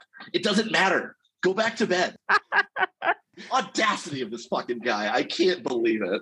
Like, consider the stakes here. I am so sorry we had the audacity to ask you to listen to a podcast or make your life in absolutely no way any worse by waiting a couple hours to find out the text of the cards. Former world champ Chris Dyer officially hates the Slumscast. That is a W for the Slumscast in my book because he didn't know who we were before. Nobody cared who we were before we put on the drill. I just think it's funny that Chris Dyer, of all people, is getting all uppity about not getting text for new cards. And it's like, Chris, you're going to be buried with your fucking Altard CTM from your world champ deck, all right? Like, listen, we all know that you're not going to play these cards. You're just going to complain about them the whole time. And listen, I love having shit to complain about. It's my favorite fucking thing in the world. But come on, man, this is different. You know it. I think that the most ridiculous comment that I heard, and I don't know who it wasn't Chris, but it was certainly on the UK channel, was somebody posed the idea that Nisei should get involved and they should dictate how streamers and content creators... Sorry, this is the first time I'm hearing this, and you can hear my just natural reaction. That was a very genuine laugh, yeah. Yes, so... they should get involved and they should dictate how streamers and content creators displayed the content on their media and make sure that there was a baseline level of accessibility to the podcast or whatever other media. Listen, Poindexter, there's no rules here. Let's give the anarchists and the fucking woke moralists more control over what people do in their free times when it fucking doesn't affect or hurt anybody. Well, and that's the thing. Like, you know, I do understand the potential. Like, if you want to ding us for accessibility, what I'm going to say in return is our scoops were 100% accessible. We posted them in their entirety with text, like with full text, with full image. They were on the stream at the end of the day. They were on Imgur the next day, 24 hours later. The absolute worst case scenario, if you are unable to listen to this podcast, is you still get the scoops in their entirety. Mm-hmm. But Pants, that wasn't their complaint. That's not how I read that complaint. If that's how it came through the way that John. I'm posing that as a. That's complaint. A really generous. That's a really generous. If that had been a real complaint, that would be my actual response to it. Sure. Because I do think there is actually some merit in, like, you need to make sure your scoops are accessible. I agree. We did make sure our scoops were accessible. But instead, their complaint was actually, please, Daddy, may I have the scoops? Like. So I take the less charitable reading of it simply because the comparisons were brought up. Well, okay, there were timestamps on this podcast. This podcast put up links to images right away in their show notes. And then this stream did the cards first in a fan before they went into analysis. And it was like, well, we didn't. We decided not to. Yeah. We gave you that experience. We give you that experience. If all you want is the cards, just wait for us to drop the link. It doesn't make your life any worse not to have that, like, first 5 hours of discussion, does it? The thing that inevitably happened is someone just posted the text anyway. Yeah. You don't have to do shit ever. Like, no one's going to make you do work here. Like, I don't know. Like the one thing that I can take away and maybe give is, okay, I did see a take that was reasonable, which was, okay, if you have somebody who has a hearing disability, a deaf person, they can't listen to the podcast and then therefore get the scoops when they're released. To be clear, in the write-up of the episode, which is in text, we did say in 24 hours, you will have a link to the full text of the cards. What I ultimately take away from this is we did nothing wrong. The UK are a bunch of whiners, and I'm not putting up with this shit anymore. Where's the lie, sis? Where's the lie? The UK is still surly that CTM, like, kind of sucks. Or that they can't just play the same decks that they've been playing for 6 fucking years. Like, actually, I know this isn't a limit card game anymore, but no one would be more happy if Netrunner was actually a dead game where they only got to play the same 2 decks forever than the UK. No one would be more stoked on that news than Dyer and Seamus. I promise you. The responses that I actually kind of liked that were on their face in the same direction were, like, we got some flack in the GLC spoilers channel where people were like, oh, the episode dropped. Where are the cards? If I remember correctly, one person was in there saying, like, people are going around talking about these other podcasts and these other content creators and saying that they're the villains of Netrunner. Meanwhile, the Slumscast is just walking free out here. Yeah, I don't give a shit. We can be a Netrunner villain. But the important thing is, after they said that, they went and listened to the episode. To prepare for this podcast, I actually went and joined UK. I was not in it because I fucking had self-worth and love myself. Because I was like, I gotta get a feeling for what is this channel actually like? Like, let's do some fucking gonzo journalism and embed myself amongst these people. So here's my takeaway. Here's my big takeaway from joining the UK channel. You know the crow meme that everyone loves about like getting yelled over, basically? Mm-hmm. About CTM, about ag, an offer you the Netrunner version is about CTM, but I mean, I'm just taking it in general. Oh, okay. The UK is like if 800 crows were all in the same room. And all of them active on Slack at the same time. And all of them had no idea what good food tasted like. I can't anymore. I've lost the ability to can. It's so unfortunate too, because genuinely that country does have extraordinarily good food contained within its borders. I mean, I've had some of the best Indian subcontinent food of my entire life within the confines of that sovereign nation state. I take it back. One person gets to be off the hook, and that's Ed. Ed's off the hook. 100%. Ed's fantastic. Ed gets a fucking get out of the UK free card. Yeah, noted friend of the cast, Ed. Honestly, we had Rotom on. I liked Rotom. Rotom's cool. Rotom doesn't count. Rotom's not part of this conversation. Rotom is not a representative of the UK channel on Slack. He's a representative of Snare Bears. That is a good point. Did test with them pretty much entirely leading up to this past Worlds. Exactly. You know this because he didn't play a yellow deck. He didn't try to force CTM. I think by default, the Snare Bears Association gives the US at least half custody. I'm no treaty writer, but that seems right to me. I think it's really telling that the only times that the UK, I'm going to say that the UK, meaning UK, the Slack channel, and by that I mean Chris Dyer. The only time that Chris won Worlds or came close to winning Worlds was when the meta had fully crystallized and everyone knew what the best two fucking decks were, and one of them was CTM. And you know what? One of those times, he still didn't win. Let's fucking go. All hail King Joe. The look on Chris's face when he realized that Joe didn't know that he could just break Resistor with Quetzal, like when he didn't immediately know that, priceless. The look on his face is like, I lost to this fucking guy who doesn't even know how the cards work, and now you're telling me that the game's dead? The man looked like he envied the dead. It was awesome. The absolute best part of that was also just the look on Josh's face when he realized, like, if I remember correctly, the conversation after was like, Josh got fucking luck sack because Josh did it. It must have been good. Yeah. Also, the look on relief, the look of relief on Joe's face when he realized he didn't have to play Josh for the crown. It was very palpable. The other great UK moment from that particular world, Aaron Andrews is in a 2-for-1 against Seamus. So Seamus was on the Max deck, the Patchwork Max deck that all of UK was on. Good deck, fine deck, solid. I played against it. Aaron Andrews is on Pollen of Foods, and it's basically like if you tried to jam a Never Advance, a Fast Advance, a Glacier deck, and a Net Damage deck. That deck was so good. It's so sick. And just watching Seamus get slowly ground into a pile of salt by the Pollen of Foods deck until he lost, his deck splayed out, his head fully in his hands, with a look at his face like, what did I do to deserve this? What decisions in my life led me up to this being the end? Powerful. As the greatest poet of our age, Drill, would say, I can feel myself becoming radicalized from this. So are you saying that Mopus was an event where Anti specifically got to shit all over the UK? Yeah, and it's great. Why do you think it was one of the best tournaments ever? We talk about America CTM, but that's the real crossing the Delaware moment right there.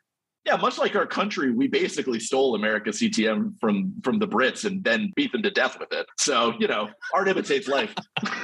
One thing that I forgot to mention when we were talking about Scoopscape that I do want to bring up, because there are many funny parts of Scoopscape, like just extremely funny parts of Scoopscape, but the part that I find the funniest, the Imgur gallery that contained the full text scoops. This was a public album. Anyone can see it. And notably, the way that Imgur albums work, if you have a hidden one, like anyone who has the link can view it, which they would have had from the podcast. But if it's public, people can vote on it. Guess how many karma the Scoops album, which gave people the full text and full images of these cards for the first time in the world, currently has? The answer to this is obvious. It has negative karma for some reason, right? -4. Yeah. People were So you're telling me that not one, not two, not three, but 4 clowns? Oh no, they started on Karma, so it's at least 5. 5? So that you're telling me that like almost a half dozen people were like, "Hey, you know what? Up yours, buddy." How dare you give us these cards? Take these spoilers and lock them up. How dare you have the audacity not to give me the exact thing that I want in the exact way that I want it at the exact time that I decided you were going to? That's fucked up. We don't want these anymore. We've already got one. That's a very American attitude. They should be ashamed of themselves.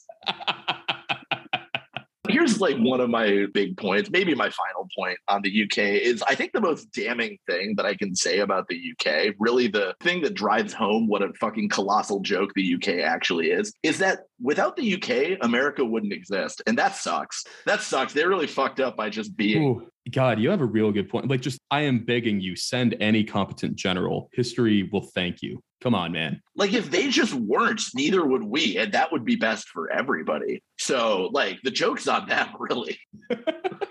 You wanted this. I'm thinking of that domino meme where it's like the tiny domino leading up to the gigantic domino. It's like Tito's in Boston Harbor. Ancient kilt sees large water. At least the small domino to like large domino. Like Joe Shupp dismantles your country. Yeah. If UK channel on Slack isn't private after this episode drops, we failed. Yeah, that would be the perfect final domino. They just take their ball and go home. It's literally just like the lock, like the Slack lock symbol UK. Josh, you're a Photoshop guy. Please make that and then set it as your avatar. Can we talk about how the UK channel has their own personal circus clown in the form of Swifty?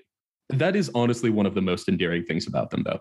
Swifty's passable because he really is the court jester of that channel. I also find it funny that his obsession is like truly one of the most American things that currently exists. That, of course, being Taylor Swift. Yep. It's like a weird, like reverse weeaboo sort of situation. Like he's just a weird, like Ameriboo.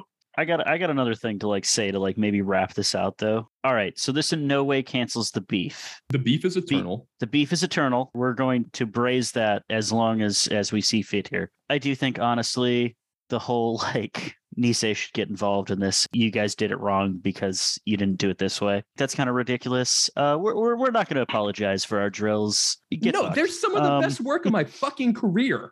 So get fucked on that. And if we get scoops next year, we're going to do the same thing. So prepare yourself and get fucked again. Yeah, in no way do I apologize. I will not change moving forward. Yeah, so we're never going to change. We're not going to apologize for it. However, I will say that there was something endearing that happened. And unfortunately, I have to give props to Chris Dyer. I know. Huh? You know, he's only won the one tournament. He's not even that good.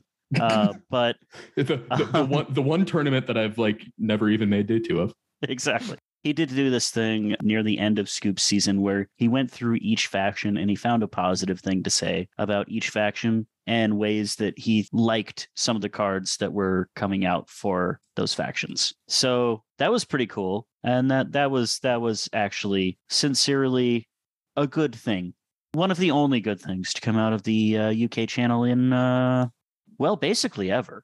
I think I like how you started off with, This doesn't cancel the beef as if it was going to even seem like it was going to, and you end with the only good thing they've ever done.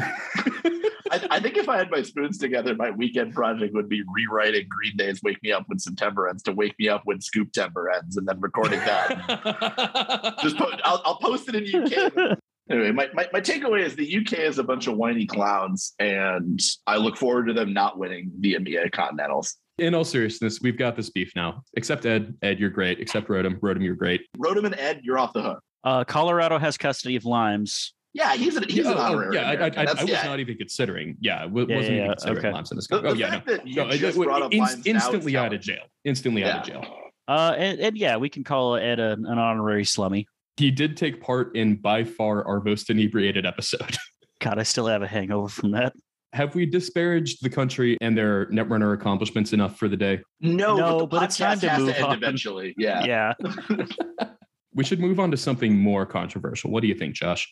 Oh, I think I'm picking up what you're putting down. In fact, I already set it on the table and opened it, put it back in the box, taped up the box, and stamped return to sender. So what that means... That's a lot more involved than I expected that to be, but I'm digging it. So what that means is it's time for what's classically our longest segment. It takes more time than the rest of the podcast combined. We go through the ins and outs of the tournament implications of this choice, and we really get into the nitty-gritty of what it's going to do to decks and anti-decks and cards and playing cards and the meta. And it's time for ban or nab. Cranked, as our guest this week, you get to pick the card. I scoured Netrunner DB for a card that I think would stir up some good controversy. So my choice for ban or nab: Rashida Jaheim. Ban or nab? Ban. Ban. Ban. Fuck that card. All right. We do not have time to discuss.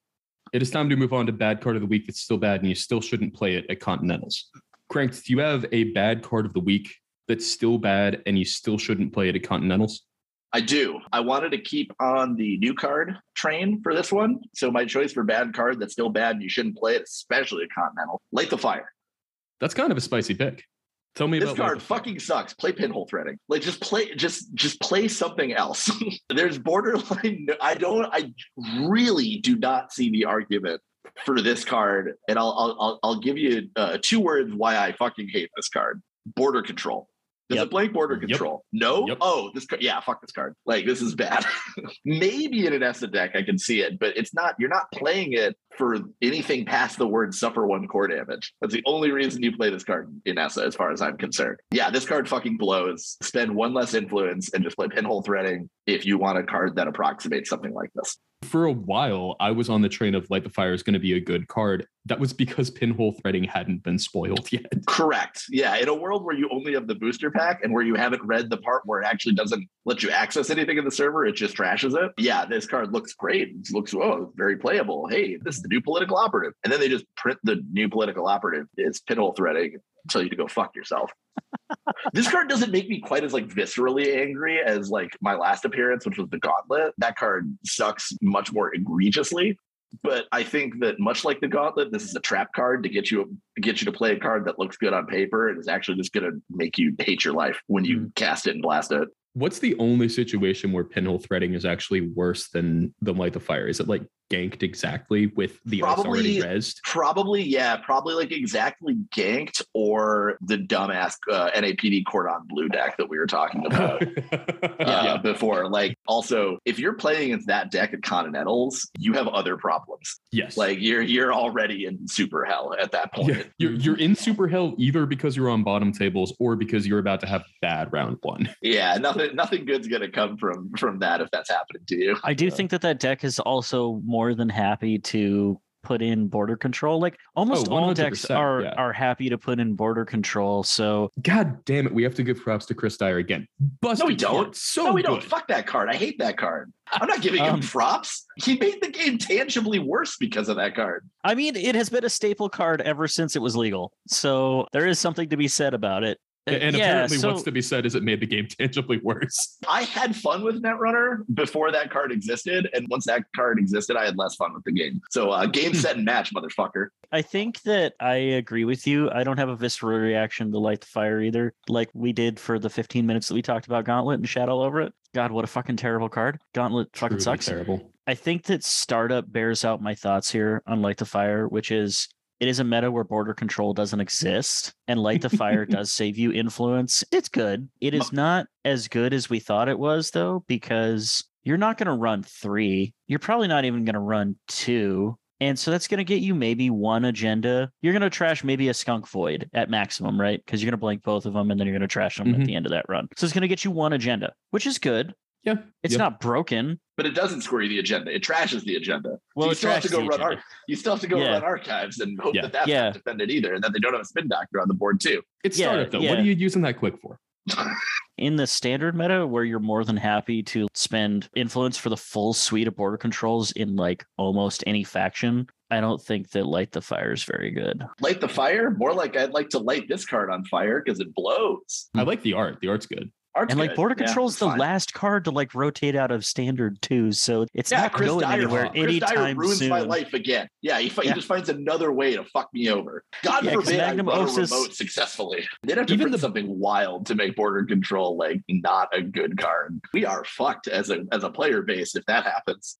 Hold on, I've got it. It blanks ice with a trash ability in the server you're running. Even in the best case scenario that you're talking about, Cranked, where you're like running it in ESA because you also get core damage, I think there's still an issue there, which is I'm just not convinced that ESA's there yet. I just don't think that there's enough core damage for you to reliably get enough sabotage. I think you're exactly right. I think we'll know this when Parhelion drops. I guarantee you, any ESA deck that was running any number of Light the Fire, the second we see another card that says you take core damage on it, they're going to drop those Light the Fires immediately for whatever that card is. It almost doesn't matter what it does. Or potentially you still run one.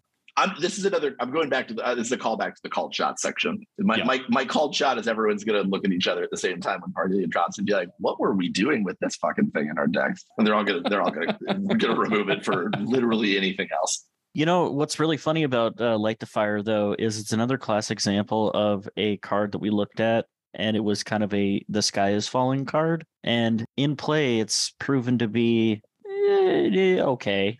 I don't know. I wasn't that worried about it because if we're comparing it to Polop, which is probably the most fair comparison, because it's kind of like a cross between like Polop and Singularity or something. But if we're going to compare it to Polop, it's a lot harder to get in the remote most of the time than it is to get into HQ for a Polop. Also, it takes a click, whereas Polop was just like, oh, I ran HQ and I can install Pop It, which is like a neat little skateboard trick that you could do with Polop that you can't do with Light the Fire. My TLDR is Light the Fire sucks and play something else. Literally anything else. Within reason. Well, in that case, I guess we should move to the outro of the episode then. This has been an episode of the Slumscast. Thank you for coming along with us. If you enjoyed what you heard on this episode of the Slumscast, if you want to join in on the UK beef, go ahead and follow the Slumscast. You can do that basically everywhere you follow podcasts. If you liked what you heard, please consider leaving us a rating or a review. We have read 100% of the reviews that we've gotten for the Slumscast on the Slumscast. So can you see where episodes of a particular like podcast, like where they were like most listened to or most downloaded, like in what regions? Yes, but the data is super unreliable. Oh, okay. I was going to ask, can I get an update like this time next month for how many listens this has in the United Kingdom? We get that data. It's just the issue is we only get it for Spotify listeners, and that's like 25% of the people that listen or something like that. Do they not have that in the UK? Because that's actually probably a positive for them, really. Consider leaving us a rating. I think most importantly, if you have a friend or a family member or a coworker or probably an enemy that you think you want them to listen to this episode of the Slumscast, consider sending them this episode of the Slumscast so that they can listen to it. Special thanks this week go to Cranked, obviously. Shout outs to Cranked. Shout outs to username equals pants as usual. Agreed. Any other shout outs that you want to give while you're here on the cast? I'd like to give a shout out to shout outs as a concept. I'd like to give a shout out to all of Anti. Specifically, I'd like to give a special shout out to my boy CTZ. I would like to give a shit in, which is the opposite of a shout out. I'd like to give a shit in again to the United Kingdom. And by extension, I'd like to give a shout out to the United Kingdom's prison colony, Australia. You guys are great. Yeah, that's what I got. Go Yankees. Go Culvers. Eat at Joe's. And Taco Bell was framed. Taco Bell was fucking framed, and you know it. If you have any questions or comments about all the things that you just heard, the best people to contact are one of the two of us, me or Orbs. Best place to reach us is places. I mean, StimSlack is a good one. GLC is a good one. Twitter is a reasonable one. There's an email that's connected to the Slumscast. We check it occasionally, but you can send us an email there as well. It's museumlover420 at rocketmail.com. You think we would use Rocketmail? If you have any questions or comments, feel free to send those to us at any of those places. If you have any concerns, if you have been personally victimized by this beef, we do have a post-credits sequence that you might want to listen to, so just hang on for that. And I wonder if it's true. Do I suck like I put the suck on you? Edit this out. What's the post-credit sequence? I'm now I'm brainstorming. What can you put in there that'll just make them mad, but in retrospect? I thought you were gonna play like some meme-worthy audio that like the UK would be like, we could do the Lord Nelson, Lord Beaverbrook, Sir Winston Churchill, Sir Anthony Eden, Clement Attlee, Henry Cooper, Lady Diana. Jeg slått dem alle sammen. Maggie Thatcher, can you hear me? Maggie Thatcher, your boys took a hell of a beating. One of the funniest things relating to like music and the UK that I've heard recently is so like the whole Boris Johnson resignation shenanigans debacle, you might say. Obviously, this is like a thing that they do in public, right? Like they go out and they meet the press and they talk, and it's literally on the street in front of 22 Downing or whatever the street address of the street is. Who cares, really? I'm just going to assume it's 22 Downing. Sure. They're out there talking to reporters and like, you know, giving these like very, you know, we believe it's time for the party to move on and blah blah blah, and all of this shit, and you know, very very somber, very serious speeches. And it turns out, you know, this is a public street. Like there are residences on this street. People live on this street. And one of the people that lived in one of these residences on this street was contacted by some people who were watching, like some friends of his who were watching the public, like the BBC News coverage of this very somber Boris Johnson resignation shenanigans. And they were like, hey, could you play the Benny Hill theme? Like, do you have a really loud boombox? I did hear about this. And so, sure enough, he did have a loud sound system, and he blasted the Benny Hill theme at full volume. So you can hear it in the background of many of these publicly like archived videos of people talking very somberly about the need to move on with leadership. That's extremely funny. The only way that could be better is if it was the Curb Your Enthusiasm theme song.